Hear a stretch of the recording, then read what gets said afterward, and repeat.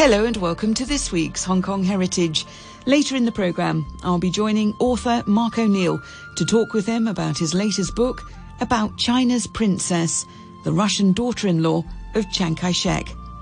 But first, Hong Kong's pubs and bars have been shut down for 2 weeks to help prevent the spread of the COVID-19 virus.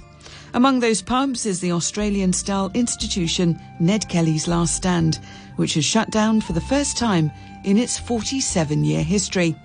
The pub has never moved from Ashley Road in Tsim Sha Tsui and was founded and continues to be owned by Tom Parker. Ned Kelly's is famous for its nightly live band run by bandleader Colin Aitchison. So I gave him a quick call to see what he felt about this iconic pub shutting its doors for the first time in nearly half a century.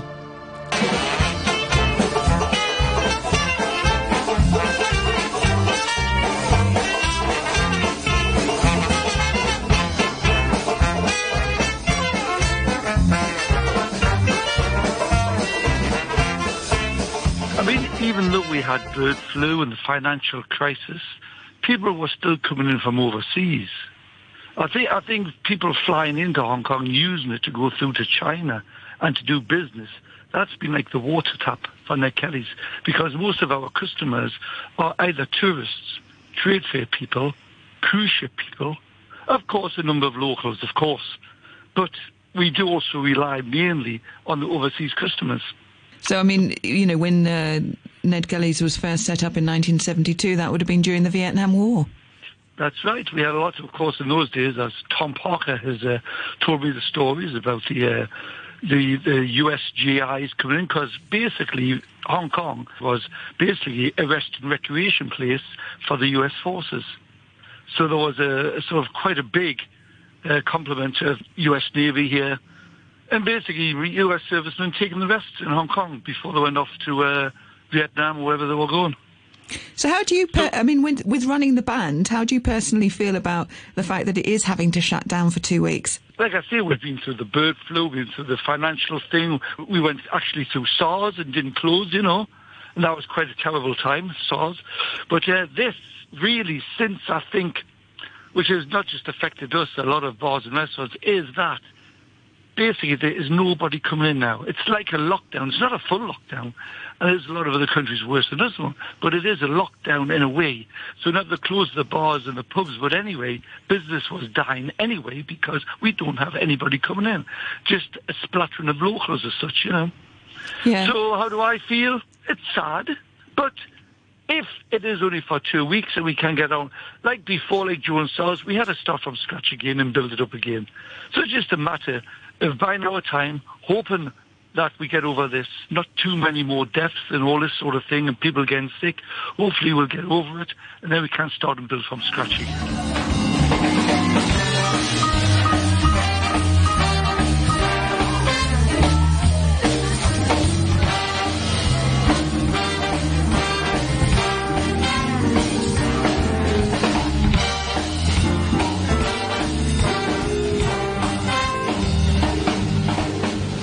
With Ned Kelly's, I mean, perhaps one thing that will help protect Ned Kelly's is the fact that it's actually owned, not rented. That's right, yes. I mean, Tom Parker was the man who's kicked it off, and he's had it since 1972 and kept it going. Now, I think even Joan SARS, if it wasn't for Tom Parker being there and owning it, we would have probably been finished then, you know. Just keep your embouchure in for when you're back. Yeah, keep the embouchure in, that's the problem, yeah, keep that going, you know. The first thing I say about Ned Kelly's is it's always been that same location. Nothing much has changed, really, you know. The only thing that changed inside, basically, was where the stage was. Yeah. As you know, you come through the doors, the stage used to be on the left when Dennis James played there, and then it went to the middle when Ken Bennett went there, and now I'm there, and so, you know, but that's about the only thing that's changed, you know. Still got that old part of Hong Kong about it, you know.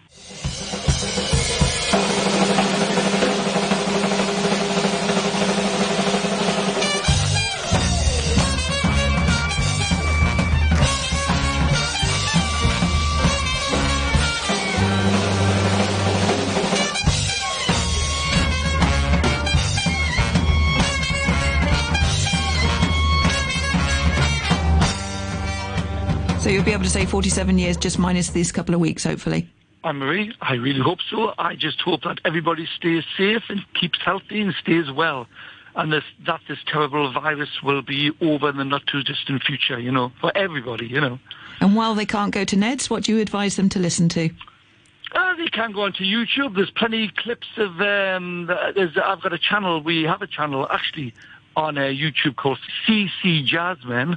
And there's about 500 clips there of various guests with the band at Ned Kelly's on CC Jasmine. So you can go on YouTube and still catch various guests we've had over the years at Ned Kelly's. So that's CC Jasmine, China Coast Jasmine so Colin Aitchison and the China Coast Jasmine. Well, all the best, Colin. Thanks very much for the chat. Hope you're back playing very soon.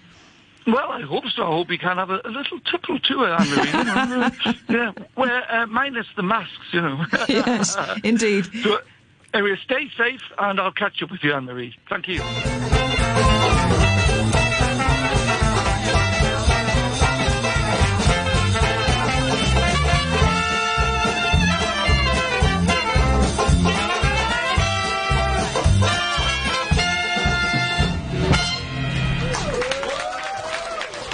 Colin Aitchison there. Hopefully you can hear Colin Aitchison and the China Coast Jasmine live at Ned Kelly's Last Stand very soon again. Meanwhile, you can have a listen to their YouTube channel. Next on the programme, I talk with Mark O'Neill, China analyst and author. Mark's latest book looks at the extraordinary life of Faina Ipatevna Vakreva. A Russian factory worker, Faina would meet and marry the son of Chiang Kai-shek when he was studying in the Soviet Union. She would return with their son to meet China's leader, Chiang Kai-shek, and his second wife, Soong Mei-ling. Faina would remain in mainland China and then Taiwan for the rest of her life. Mark O'Neill has written a book about her life. This was a Russian wife who was never spoken of in the 1980s under martial law in Taiwan, when her husband and Chiang Kai-shek's son, Chiang Ching-kuo, was president. All three of their sons they would lose to cancer. Mark O'Neill's book is called China's Russian Princess, the Silent Wife of Chiang Ching-kuo. She had a really extraordinary life. She was born in Belarus in 1916, and she spent the first 21 years of her life in Russia, and then the rest of her life was spent with her husband. So that's in mainland China and then in Taiwan. She never returned to Russia after 1937 when she arrived in China with her husband. And this is not the life that she was expecting. She was expecting to spend her life with her husband in the Soviet Union. So she arrives in China. She does not speak Chinese. She's from an ordinary family.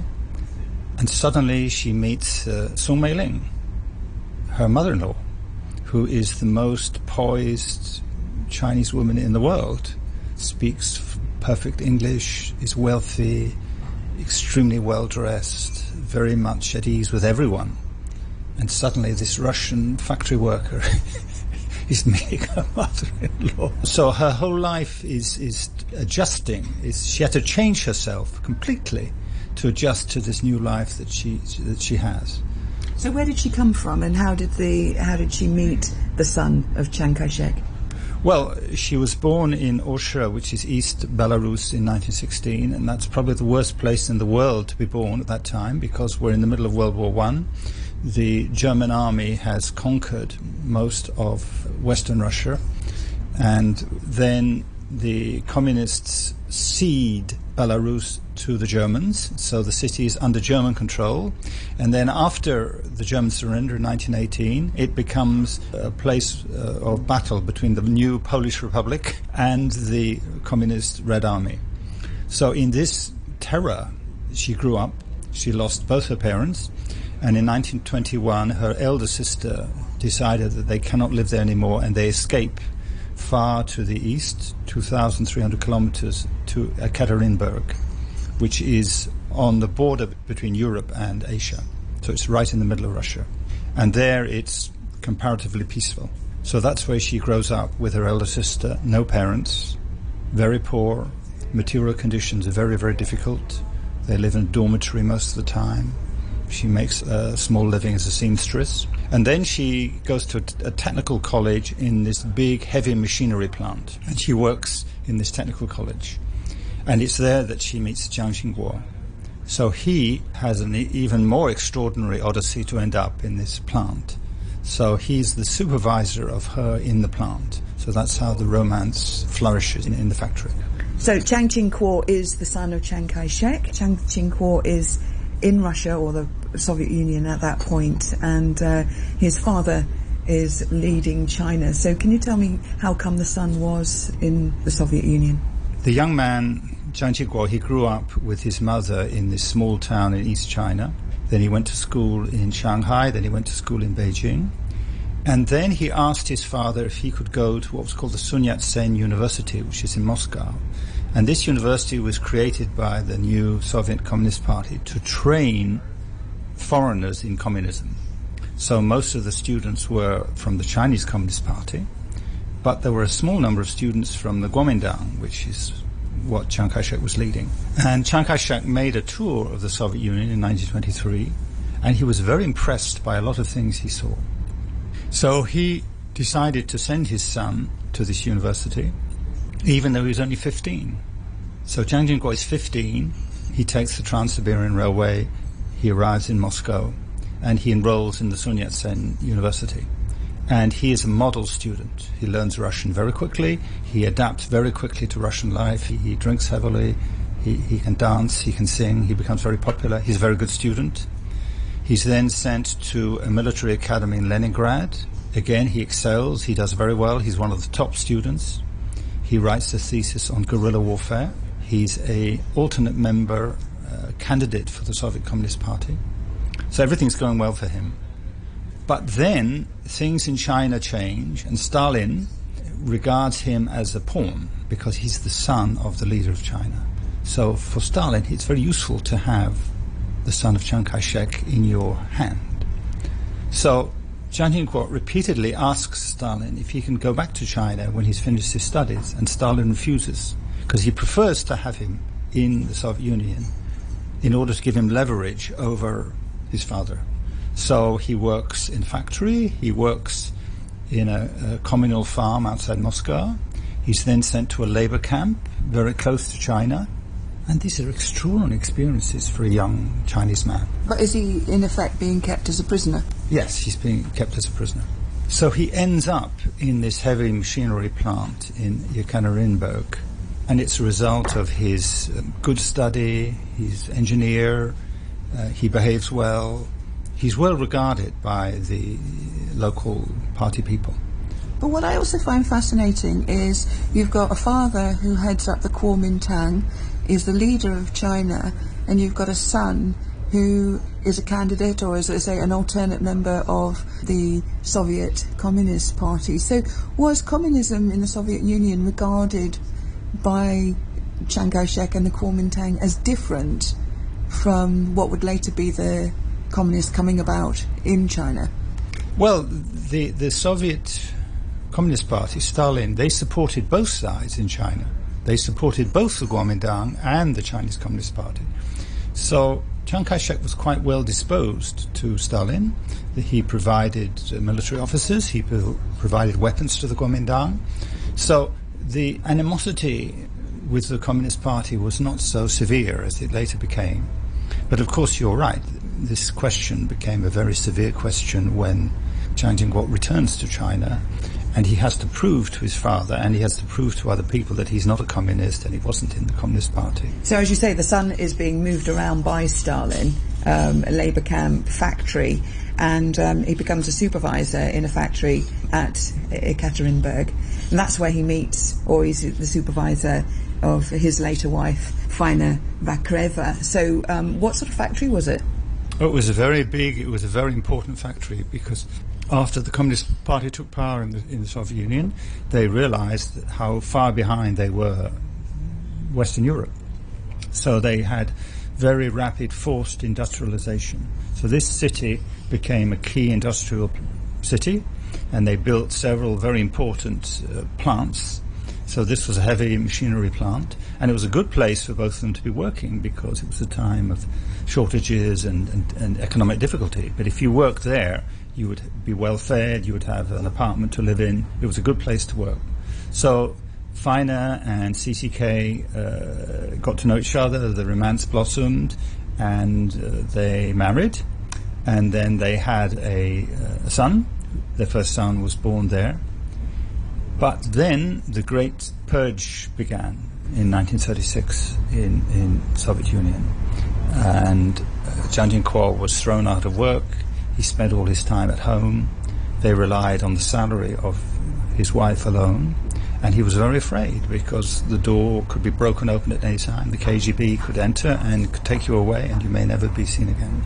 In December 1936, there was the Xi'an incident when Chiang Kai-shek was kidnapped by one of his own generals and said, you've got to unite with the Communist army and fight the Japanese. And that's the condition of release. So Chiang Kai-shek was forced to agree to this. So Jiang Jingguo writes a letter to Stalin saying, look, Mr. Stalin, this is your key chance. Now we have the two Chinese armies uniting against Japan, and that will save you from being attacked by Japan. I should go back and help my father and promote this new unification. So that changed Stalin's point of view. So he agreed to allow them to return to China. So in the spring of 1937, Jiang Jingguo, his wife, and the young son were able to go back to China. And this was a huge shock to Feiner because she was expecting to spend her life in the Soviet Union with her husband. So suddenly she finds herself in Hangzhou, and she's being introduced to Sun Meiling, her, I can't say mother-in-law, her father-in-law's second wife, and then to Chiang Kai-shek himself. And she's not well dressed. She's just wearing the outfit she had in the factory. She speaks only Russian at this time. She doesn't speak Chinese. And I think we can't imagine what she was feeling to suddenly move from the small apartment in Ekaterinburg, just living from hand to mouth, and suddenly joining the first family in China with drivers and servants and gardeners and the whole apparatus of wealth. So the first thing that happens when they go to China is Chiang Kai-shek is very suspicious of his son. Is he a communist? Is he in fact working for Stalin? So instead of joining the government or having a normal job, he's sent to stay with his birth mother. This is Chiang Kai-shek's first wife, in this small town in Zhejiang province. And he has to do a kind of re-education. So he has to write his memoirs of his life in Soviet Union. But he can't write it in Chinese because he's forgotten the characters. So he writes it in Russian, and then a teacher translates them. He also has to relearn the characters, the Chinese characters that he's forgotten. And at the same time, Feiner has to start learning to be a Chinese wife. So she has to learn Chinese also, and she has to learn how to behave as a Chinese wife. And she gets on very well with her mother-in-law. So they're in this very small town in Zhejiang province, and she rides bicycle, she rides a horse, she goes swimming in the local river, and all the local women they just can't believe what they're seeing. I mean, they've never seen a European woman before. And suddenly, it's the wife of the president's son riding a horse, riding a bicycle, going shopping, and swimming. So they talk about nothing else, and they criticize her. They say, you shouldn't be doing this because, a wealthy Chinese wife would not be doing such a thing. So they spend 8 months there. So Jiang Jingguo finishes his account of life in the Soviet Union and gives it to his father, and his father reads it and is happy that his son is not a communist and is not an agent of Stalin. So he allows him to start a working life. So this begins in a small city in the south of Jiangxi province. Now remember, the Japanese have invaded China now. So they control large parts of China. So father chooses for him a small, remote area in southern Jiangxi, which is so backward, it's of no interest to the Japanese. So the two of them move there. It's called Gannan. And he's the administrator of this area, about 2 million people. So this is his first job since coming back. And Feiner is very much part of this. She's very much the wife of the politician. And she's very much involved in his life at that time. Now, it's interesting that you should have chosen not him, but her, to write your book. When did you... Tell me about when you first discovered Feiner. Well, when I lived in Taiwan in the 80s, Jiang Jingguo was the president, so he was on television every day, he was in the newspapers, he was everywhere. But we never saw his wife. Most people believed he had a wife, but we weren't sure what she looked like. And was she foreign? Maybe she's foreign. And remember, we're in martial law now, so everything is very tightly controlled. The media is very tightly controlled. Nothing will appear which the government doesn't want. So there were no references to his wife in the newspaper. As I say, she never appeared in public, so we had no idea about her. So going back now to the early years of Feiner in China, so this is pre them then having to move to Taiwan. So she's in a quiet area, so she's had that time with her mother-in-law, who she got on very well with. So that's the birth mother of Chiang Ching-kuo, and that's Chiang Kai-shek's first wife. He's sort of back in with his dad in terms of not being a communist, but he then is in a rural area where he administers over 2 million. She is then very much the politician's wife during this era. Yes, this was a very happy time for her because she was very much with her husband, involved with him in his work, saw a lot of him. She was a very outgoing person, active. She enjoyed it very much. However, he had a girlfriend, one of his secretaries, and the secretary had twins. And this is the great shadow over this period. And what happens is that about half a year after the birth of the twins, the mother of the twins dies in very mysterious circumstances. And most people believe she was poisoned by somebody. But we're not sure, even now, we're not completely sure what happened. But the twins survive. They're brought up by the other members of her family. And they also come to Taiwan. And the two sons go on to have very outstanding careers. One becomes a famous law professor. One joins the government and becomes the foreign minister and a senior figure in the Kuomintang. So this is a shadow over Feiner's life throughout these twins. But it seems to me that Jiang Jingguo greatly regretted what he had done. Let's get back to Feiner. So the years in this small town in Jiangsu were very happy. But then the Japanese attack it and they have to leave. And from then on, her husband is very close to the father. So for the next years in the mainland, Feiner is mostly on her own with her children, while her husband is with the father. So in 1949, which is the year the communists take over the mainland, in April she leaves the mainland with her children in a plane and they fly to Taiwan, but her husband stays in the mainland with his father. He stays in the mainland with his father. So with Chiang Kai-shek. And they don't want to leave. Militarily, there is no hope. They ought to leave. But Chiang Kai-shek feels it's a matter of honor. He can't leave whilst his soldiers are still fighting. So finally they're in Sichuan in December 1949, and the communist armies have taken all the surrounding areas. So it's the last chance. So they get on a plane, and the areas they're flying over are controlled by the new communist government. So there's no radar, there's no radio connection. So the pilot has to fly according to his instinct and his experience. If he lands anywhere, the plane will be immediately seized and these two men will be captured. But the pilot is an extraordinary pilot and he manages to fly to Taiwan. So for Feiner, these 8 months, that's April to December, is nightmare. Because she's in Taiwan with her children. Her husband is somewhere in China. She cannot contact him easily because his whereabouts is a top military secret. That they're terrified the communists will find out, will listen to the radio, find out where he is and capture him. So she doesn't know if he's going to make it out alive or not. So these 8 months are very, very difficult. I'm talking with Journalist and China analyst Mark O'Neill, the author of China's Russian Princess, the silent wife of Jiang Jingguo.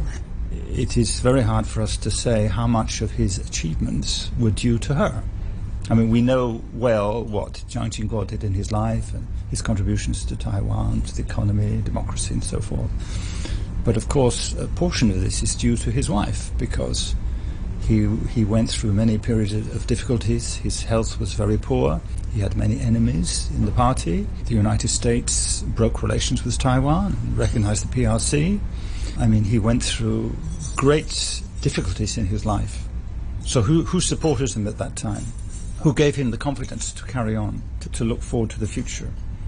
And the Taiwan we see today is the creation of Jiang Jingguo, it's a very positive story. So I think Feiner has a lot of credit to take for this, but it's very hard for us to say exactly what, because we don't have letters she wrote or her diary. You know, we don't know her private thoughts or all these questions. Why do you think he hit her in the 1980s? Well, immediately after 1949, the world was divided between the communist world and the anti-communist world. And in Taiwan, there was a fever against communism in China and then communism in the Soviet Union. I remember one of the slogans we had to repeat was "Fan Gong Kang E," oppose the communists in China and oppose the Soviet Union. So I think Jiang Jingguo didn't want his wife to appear, because people would say, how is it you have a Russian wife? How is it you have a Soviet wife? Is she a member of the Soviet Communist Party? Are you a member of the Soviet Communist Party?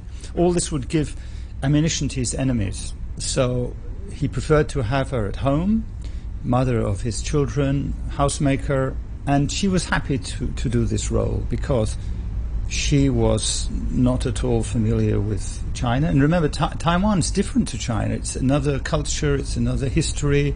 Most people then didn't speak Mandarin, they spoke Taiwanese. So she was much happier to be at home and concentrate on her friends, her family, housemaker. So she was very happy with this role. There was no contradiction.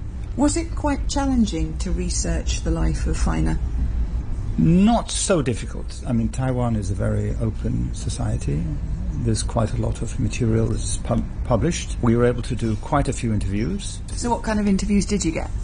Well, the best one was with the wife of the third son. Jiang Jingguo and Feiner had 3 sons, and tragically all of them died in the 1990s of cancer while Feiner was alive. So this wife, who's called Elizabeth, she remained in Taiwan. She ran a nursery. So she gave us an interview, and she gave us more than 2 hours. And of course she knew Feiner intimately. And she explained a lot of things which were not clear until that point. I mean, for example, how could any woman endure the loss of her husband and then the loss of her 3 sons while she's alive? Her daughter-in-law explained that she was a very devoted Christian, and this gave her a way to understand what had happened. And the way she put it was, she was sad about the loss of her husband and her sons, but she was not angry, because God has set the time for when we come and when we depart. And this cannot be changed. My thanks to Mark O'Neill, talking there on his latest book, China's Russian Princess, the silent wife of Jiang Jingguo. Thanks for listening, and join me next week on Hong Kong Heritage.